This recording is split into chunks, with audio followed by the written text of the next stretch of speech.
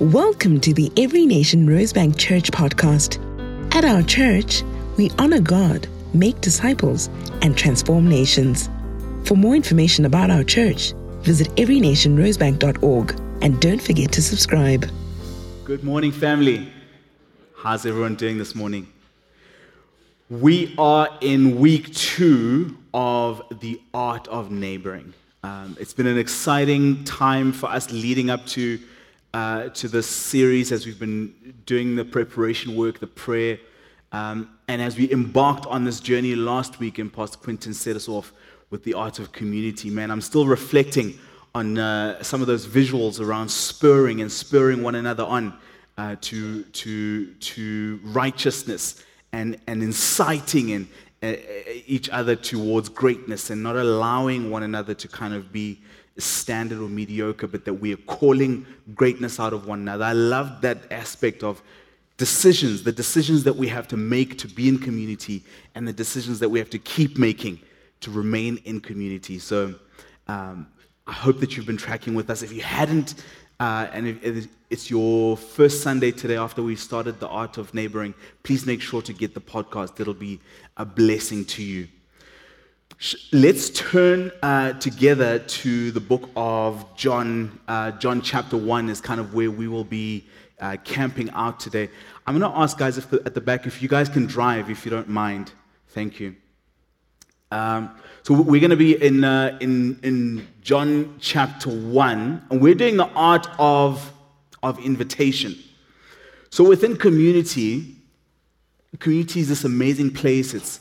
It's dynamic, it's safe, we grow together, we're stretched, we learn what Christ-likeness means.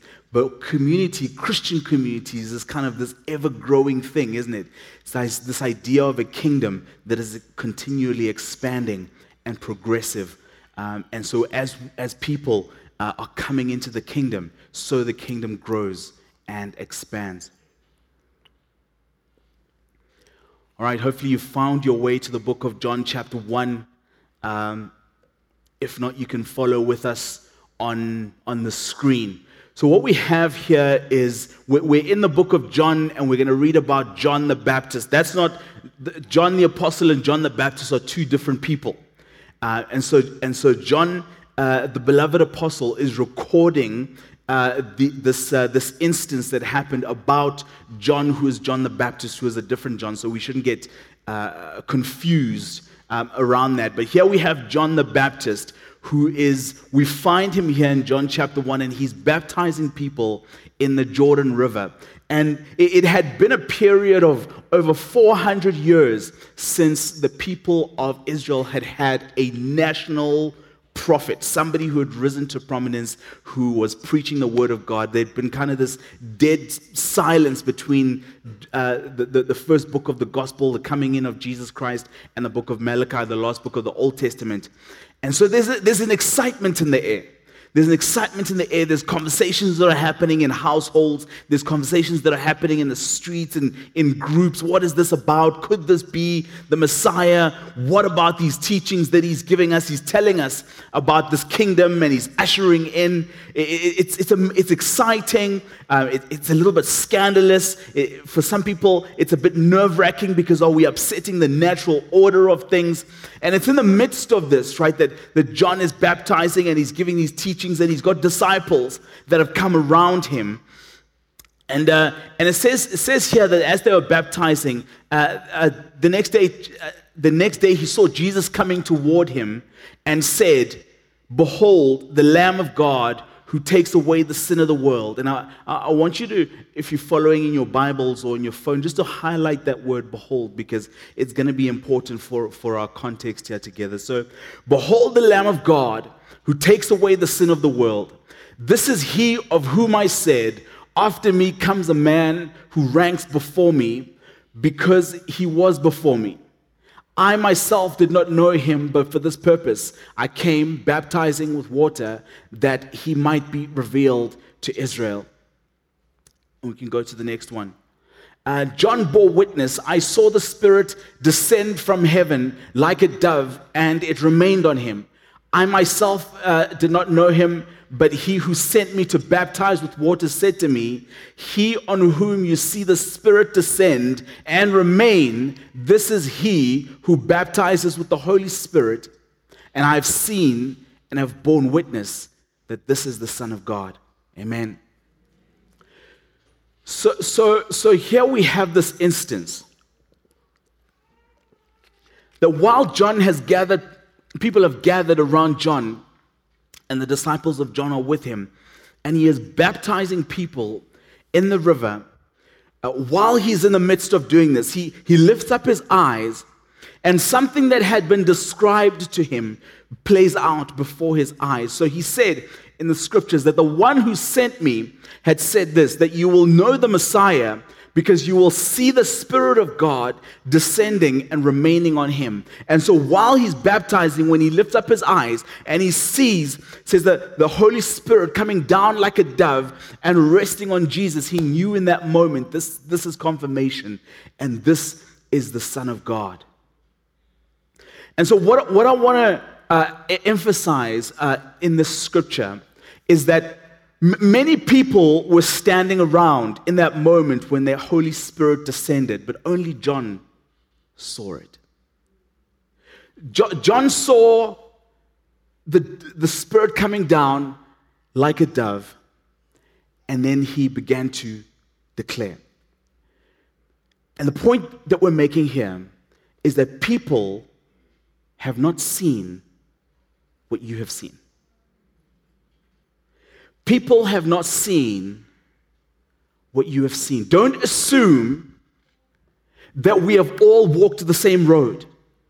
Don't assume that God has said the same thing to all of us. Don't assume that your pain is the same pain as everybody else. Don't assume that somebody doesn't have something going on. Don't assume that we have seen the same thing. John was standing in the midst of a crowd. The Spirit of God descended and rested on Jesus. Only John saw it. And so John begins to declare, behold, the Lamb of God who takes away the sin of the world. If John doesn't declare it, the people around don't know. And so we have to declare that which we have seen. We have to take the revelation that God has given us and infuse it into conversations. We have to take our testimonies, the place where we have been, the things that we have experienced, how we have overcome our challenges matter. And we declare these things and we inject them into conversation, and so that people's eyes can open and so that they can see what we have seen. I love that in the scripture, we see the Holy Spirit as the revealer of Jesus. See, Jesus comes into the world and he says that if you have seen me, you have seen the Father. And so in Hebrews, for example, it speaks about him being the radiance of the glory of God, the express image of God. And so when we see Jesus, the way Jesus has been made manifest, the way we have gotten to know Jesus through the scriptures, the way that his disciples got to know him, they were getting to know God. But at the resurrection or at the ascension, when Jesus had done his work, he says, but you know what? It's good that I go, because if I go, then I can send the Spirit. And the Spirit, he will reveal who Jesus is to all mankind. And so there's many things that the Holy Spirit does. And if you want to know more about that, I want to encourage you to do our core courses like Leadership 115 and 215 for a bit of a deep dive in theological issues. But for now, we'll just focus on this area that the Holy Spirit is the revealer of Jesus. He is the one who allows the scales to fall off our eyes and for us to go, oh, wait, I believe. Wait, behold, that is the Lamb of God who takes away the sin of the world. Amen. We can go to the next scripture. Having had this moment, right? So there was this declaration moment, this realization. It was actually quite powerful. And so the following day, John is standing with his disciples. He's standing with his disciples, and he sees Jesus walk past. And the scripture says he looked at Jesus as he walked by, and he said, "Behold," again, there's that word, "behold, the Lamb of God." It has been revealed to him. And so he declares, "Behold, the Lamb of God." The two disciples heard him say this, and they followed Jesus. Jesus turned and saw them following and said to them, "What are you seeking?" And they said to him, "Rabbi," which means teacher, "where are you staying?" And so what do we have here? The previous day, there'd been this revelation, and John had declared, "Behold, the Lamb of God." The very next day, he's standing with his disciples again, and he declares this thing as Jesus is walking past.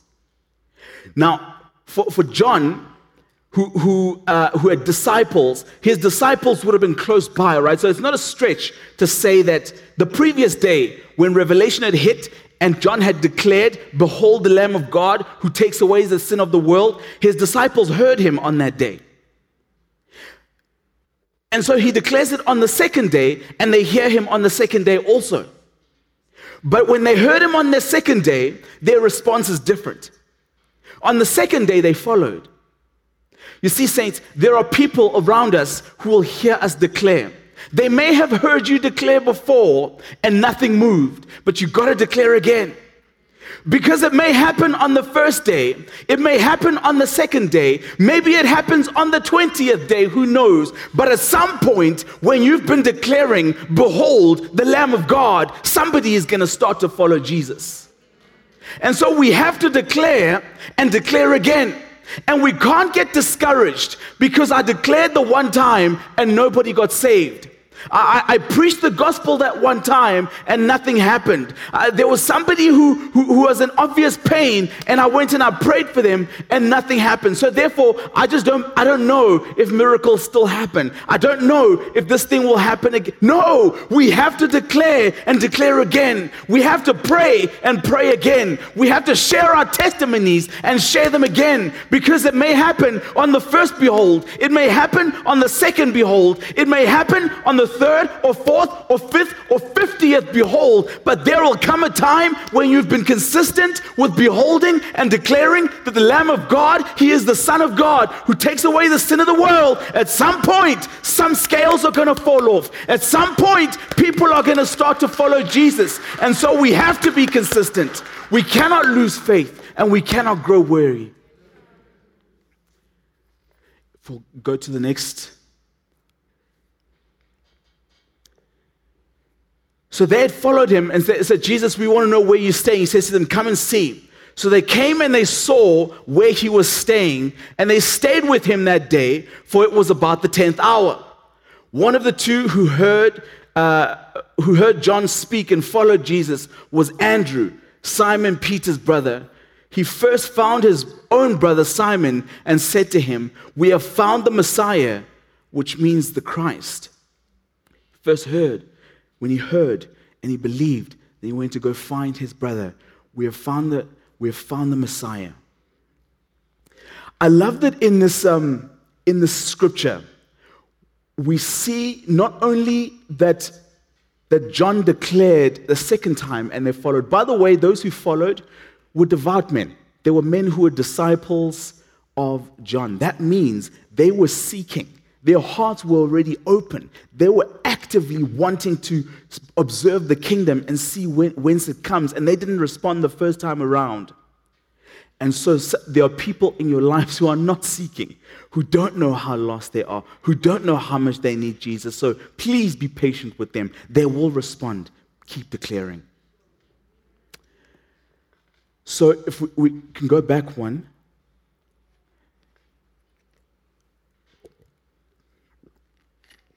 John points them to a Jesus who is walking. And this isn't kind of like a Kanye West Jesus walks kind of situation. So we just need to clear that up. John points them to a Jesus who was walking. Here's what I mean. In the Old Testament, Elijah challenged the prophets of Baal on Mount Carmel. And there was this grand challenge. They set up a grand altar, lots of wood, and they brought oxen and cut up the oxen and prepared it for the sacrifice. And Elijah's challenge to the prophets of Baal was, pray and beseech Baal that he brings fire from heaven to consume the sacrifice. And they took him on, and hundreds of prophets of Baal began to pray to Baal, and nothing happened. And they began to beat drums, and nothing happened. And they began to tear their clothes off and scratch themselves, and nothing happened. And they began to cut themselves until they bled, and nothing happened. And Elijah this whole time is watching, and he's mocking, and he's saying, shout louder. I don't think your God can hear you. He's saying, maybe he's in the toilet. Maybe he's asleep. We don't know. Maybe he's deaf, this God that you're praying for. Do something more. And nothing happens until Elijah stands up and he prays to God, and God sends down a fire that laps up the whole sacrifice. In that moment, the people who saw what had happened saw God in action. They believed, they turned around, and they repented. Why? Because they saw God moving. And so sometimes we want to point people to Jesus. Behold the Son of God who takes away the sin of the world. And people turn around and say, oh, where is he? And we point them to a sleeping Jesus who is not involved in our day-to-day lives, who is not part of the solution, who is ineffective in today's society. We point them to a theoretical Jesus. He's awesome and he's wonderful. And one day when you get to heaven, you'll see how awesome and wonderful he is. No! He is awesome and wonderful today. He is in action today. He is walking today. And so when John points them to a Jesus, he is pointing them to a Jesus who is walking, who is in action, who is part of the daily lives, who is part of the solution, who is part of encountering them where they are today. Here's what I love about this idea of a Jesus who walks. Say, Jesus, if I am walking and you're going to come walk with me, how many of you know you better drop your agenda and pick up mine? You got to walk in the direction that I'm walking in. You've got to walk at the pace that I'm walking in. You're not following me if you're going to come and walk alongside me and then try and dictate the pace and the direction. So if we're going to follow a Jesus like the disciples did, they followed a Jesus who was walking, then we have to follow the direction that he's walking in. We have to follow the pace that he's walking at. When he's stopping, we're stopping. When he's turning, we're turning. When he's walking, we're walking. That's what it means to follow him. I love this also, that for us to follow, and for the disciples to follow Jesus, by the way, what it meant was they had to leave John. Oh, somebody got it. Woo! I was worried, but somebody got it. Let me tell you, John was a superstar, okay? John was a celebrity. Nobody in their lifetime had seen anyone like John. Nobody in their lifetime was doing what John was doing. Nobody was preaching what John was preaching. It was cool to be associated with John. They left John to follow Jesus when the scales fell off. You got to leave John to follow Jesus. See, what that means is tomorrow, when you follow Jesus, tomorrow you are not where you were yesterday. Something has changed. Something has broken off. You have left some things behind. You have dealt with some stuff, and you are on the move.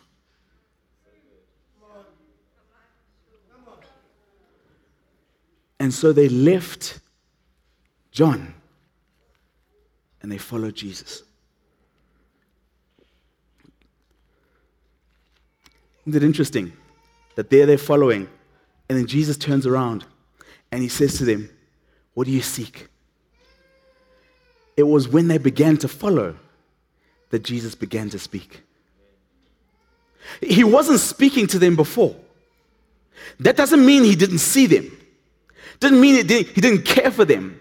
Didn't mean he didn't want relationship with them, but they were not following, so he did not speak to them. Jesus, won't you speak to me about this deal? Jesus, won't you show me if this is the man or woman that I'm supposed to be with? Jesus, won't you give me direction? Jesus, won't you heal? Jesus, how come you never speak to me? Are you following? Are you following? If you're not following, he's not speaking. And so we follow. And as they were following, Jesus began to speak. And what did he say? What did he say? He issues an invitation. Come. So they had this question: where are you based? Where's your headquarters? Where's your place? Where can we come to be with you? And he says, come and see. And so they came. And the scriptures told us that they spent the whole day with him. It was about the 10th hour when they'd interacted, and they spent the whole day with him. And their lives were never the same again. And so the invitation wasn't an invitation to follow. They were already following. The invitation was an invitation to remain, to slow down, to connect with him, to talk, to receive from him, to get to know. It was an invitation to relationship. And because they responded to that invitation, their lives changed dramatically forever. Won't you give Jesus a chance? Won't you slow down enough for him to speak, for you to truly connect with him, to have relationship with him, and see if that won't change your life? Many of you, I know, carry that testimony. Your life has not been the same again from the moment you decided, I'm going to remain with him. I'm going to remain with him. I know that we're in different places, so at the end of this, we're going to pray for people in different spaces, whether you're in that place of, I actually just need to make a decision to follow him. I'm convicted that I need to do that. Or you're realizing, I think I made that decision, but am I following? No. He's way ahead, and I've slowed down. Or I'm kind of keeping track. I've got his GPS coordinates, so I know where he is generally. So it's good, because when I tick the form, I tick Christian. Because no, I know where he is, but I'm not with him. Here's a test. Are you the same as you were yesterday?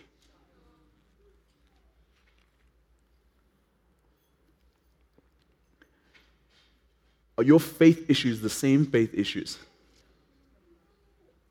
that you had a week ago, a month ago, 2 years ago, 5 years ago? Are you still struggling with the same stuff? Is your sin still the same sin from 10 years ago? There's a question that you need to ask yourself about whether you are following. Because when you follow, man, you're stretched. When you follow, you grow. When you follow, you change. When you follow, your faith grows. When you follow, you become different. When you follow, you're not what you were yesterday. Why? Because you're not where you were yesterday.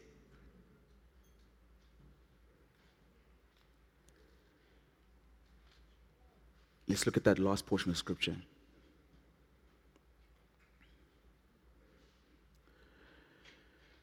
So the next day, Jesus decided to go to Galilee. And he found Philip and said to Philip, follow me. Again, I want you to highlight that, follow me. That's important. He finds Philip. He says to him, follow me. I'd wondered to myself, the first time I read that, and many times after that, Lord, was there any other context to this? It's weird, right? You found Philip, hey Philip, follow me. And Philip followed. Was there any context to this? Was there a hi? Was there like a, where you from? Hey, I'm Jesus. How you doing? No, I know who you are. Was it just like a follow? Okay, and off they go.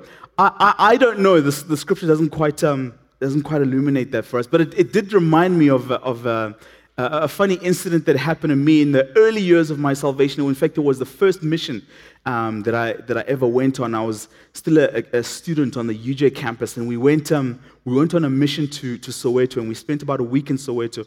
And we were going on this particular day. We were going to minister in Shawelo, and there was this newish kind of shopping complex there. So our campus leader took us to this area, and he was what I'm going to call a little bit eccentric.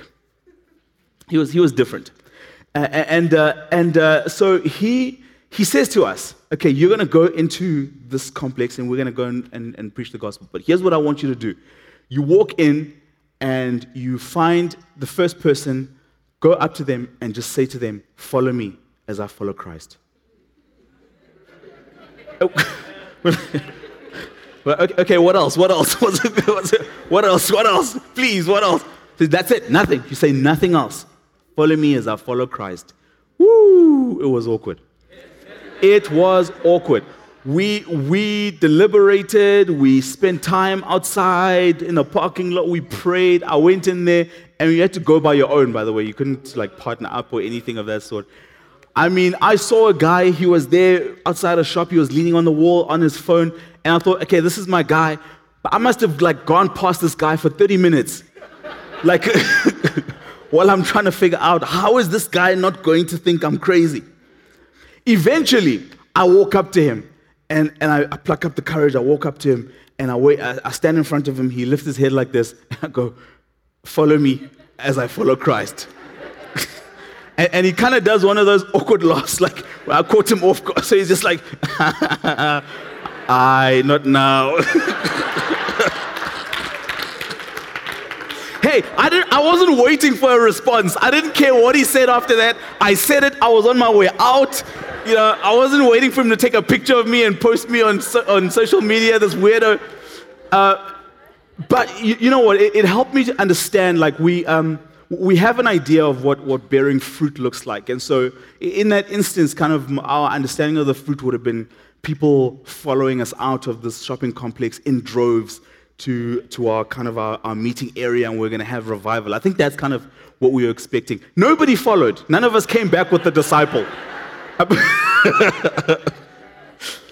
But I tell you, for those of us who actually did it, and I've never asked anyone to do this, by the way, and I don't recommend it either.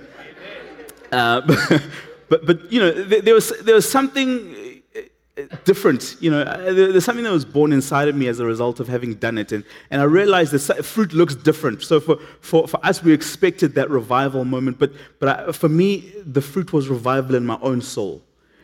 So for me, the fruit was the fruit of obedience.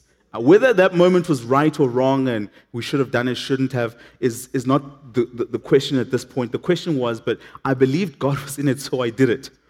And it just bore fruit that I feel like I'm still benefiting from today. And so Jesus went to Philip. He said, "Follow me." Philip said, "Good shot." And it says, now Philip was from Bethsaida, the city of Andrew and Peter. And it's interesting that Philip and Andrew and Peter are from Bethsaida, which means the house of hunting or house of fishing. And so when we think of that in context, we realize that, these guys, their history mattered. And so we sometimes have this understanding that when we come into the kingdom, we come and God gives us this clean slate and we start over, and that's who we are from that day going forward. But not true. Where you come from matters. And the experiences that you carry matter. The scars that you have when you walk in matter. Your perspective and personality matters. Your skills and your upbringing, your background, all of these things matter and are used by God, are redeemed by God for the sake of His kingdom. And so we see here that you found these three guys who are from the house of fishing, who had been reared to fish, to think like fishermen, and He took that, He redeemed that, and He made them fishers of men. Come on, your history matters. And so Philip found Nathanael and said to him, "We have found him of whom Moses in the law, also the prophets wrote, Jesus of Nazareth, the son of Joseph." Nathanael said to him, "Can anything good come out of Nazareth?" Philip said to him, "Come and see."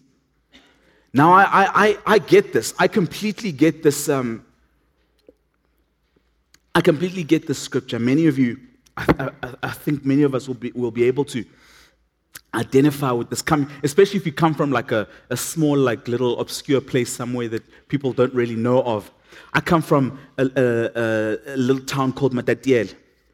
And so when I say to people, people ask me, where do you come from? I say, I come from Matatiele. Oh, and then I have to explain where that is. And so when I have looked at how far God has brought me, and how God has been able to use me, and how He has been able to redeem my history and my past, and how He has been able to use that for His kingdom, I look at that and I go, can anything good come out of Matatiele? Yes, sir. Thank you, Jesus, for Matatiele. and so Nathanael looks at Philip and says, can anything good come out of Nazareth? What is Nathanael doing? He's entering into a philosophical, theological debate. Okay, now you want to tell me you found the Messiah, but I know a thing or two, you see, because, I've watched a TED Talk. And so I know that the Messiah is supposed to come from Bethlehem. So you're telling me about this Jesus of Nazareth guy. Let's talk about origins. Let's talk about the original scriptures. Let's talk about the laws of first mention and scripture, interpreting scripture. Let's talk about exegesis and hermeneutic. And so he's pulling out his things. So what does Philip do? He pulls out his Bible. He pulls out his Leadership 115 material. He says, right, let's engage. No, he doesn't. He doesn't have any. He doesn't even have foundations. He hasn't even done one-to-one. Today we have foundations. We can do foundations every Sunday at 10 p.m. We can come together. We can do foundations. But they didn't have foundations. They didn't have a one-to-one. They didn't have Leadership 115, 215, Bible school. Philip had spent a couple of days at the very most with Jesus. And here he was reaching out to his friend. Do you know what he did? He didn't enter into a theological discussion with him. He didn't enter into an academic discussion with him. His response was, hey man, I don't know about all of that, but come and see. Come and see. So it's good for us to engage in conversation. It's good for us to know stuff. Let's study the word. Let's study the hermeneutics. Let's study the exegesis. Let's study all of these things, and let's be able to engage people where they're at. But man, there's just a special place for that come and see. That experiential, I don't want to argue with you. Are you willing to come and see? Are you willing to come to attend one of my church service with me? Are you willing to come to my Connect group? We meet on Wednesdays at 6 p.m. Are you willing for me to pray for you right now for us to experience the presence of the Holy Spirit? I don't know all the answers. In fact, you probably know more than me, but all I can tell you is what I've experienced. Can I share that with you? Come and see. Can we stand to our feet?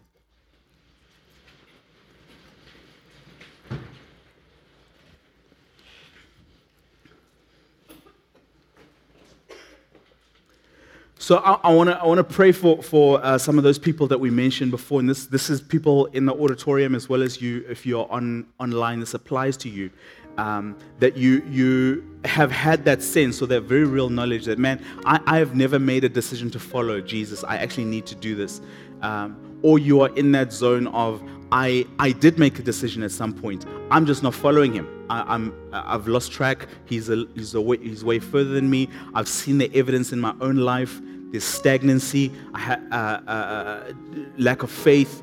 I feel like I'm just in this hopeless pace, and I feel like a lot of it is because I actually haven't locked step with Jesus, and I haven't been diligent in following him. Father, I want to pray for those people. Those are the people that I'm bringing before you this morning, and we lift up their hands, and we undergird them, and we strengthen them in their souls this morning. And sanctify, if that is you that I'm praying for, would you just by way of indication just raise your hand that we know we're praying this prayer with you. And if you're raising your hand, please raise it loud and not loud, high, so we know we're praying with you. Thank you. Father, you see the hands.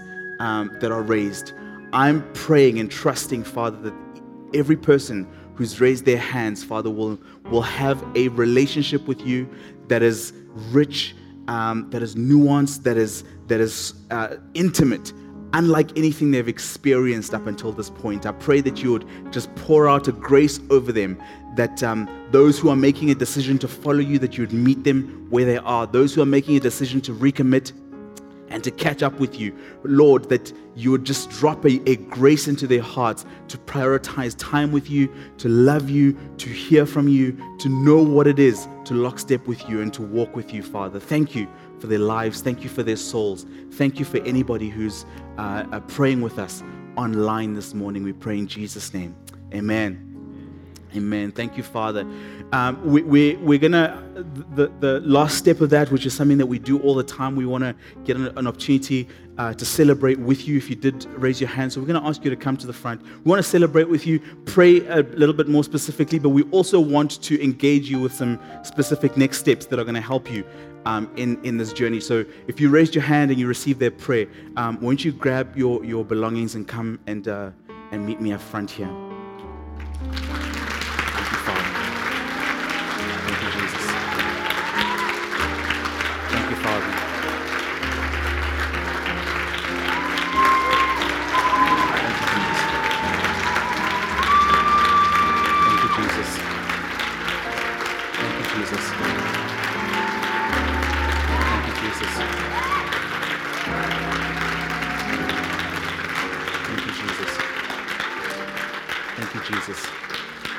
Thank you, Father. We're going to pray together, but this is a family moment, so everybody's going to pray this prayer, and we just really want it to come from you. So please pray this after me. Lord Jesus, I am choosing today to follow you. Please forgive me for where I have lagged behind. I pray for grace to connect with you, to remain with you, and to never be the same again. Make me, like you did with Andrew, a fisher of men. In Jesus' name, amen. Amen. Amen. Thank you, Father. We're just going to send you along with some of our leaders, and they're going to chat to you. So will you guys just follow Maureen through those doors, and they're just going to help with there's nothing magical that we do behind those doors, but if you want to find out, you're more than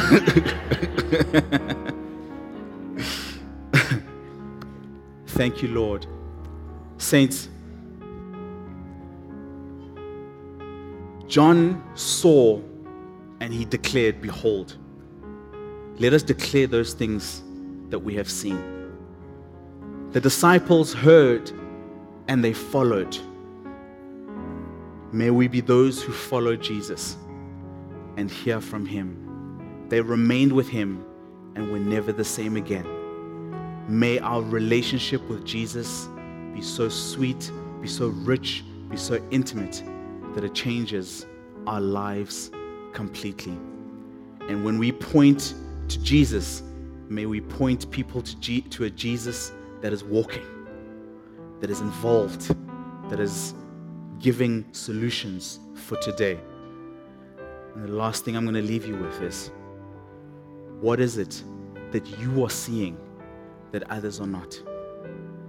What is it that has been revealed to you that you are called to share with those around you?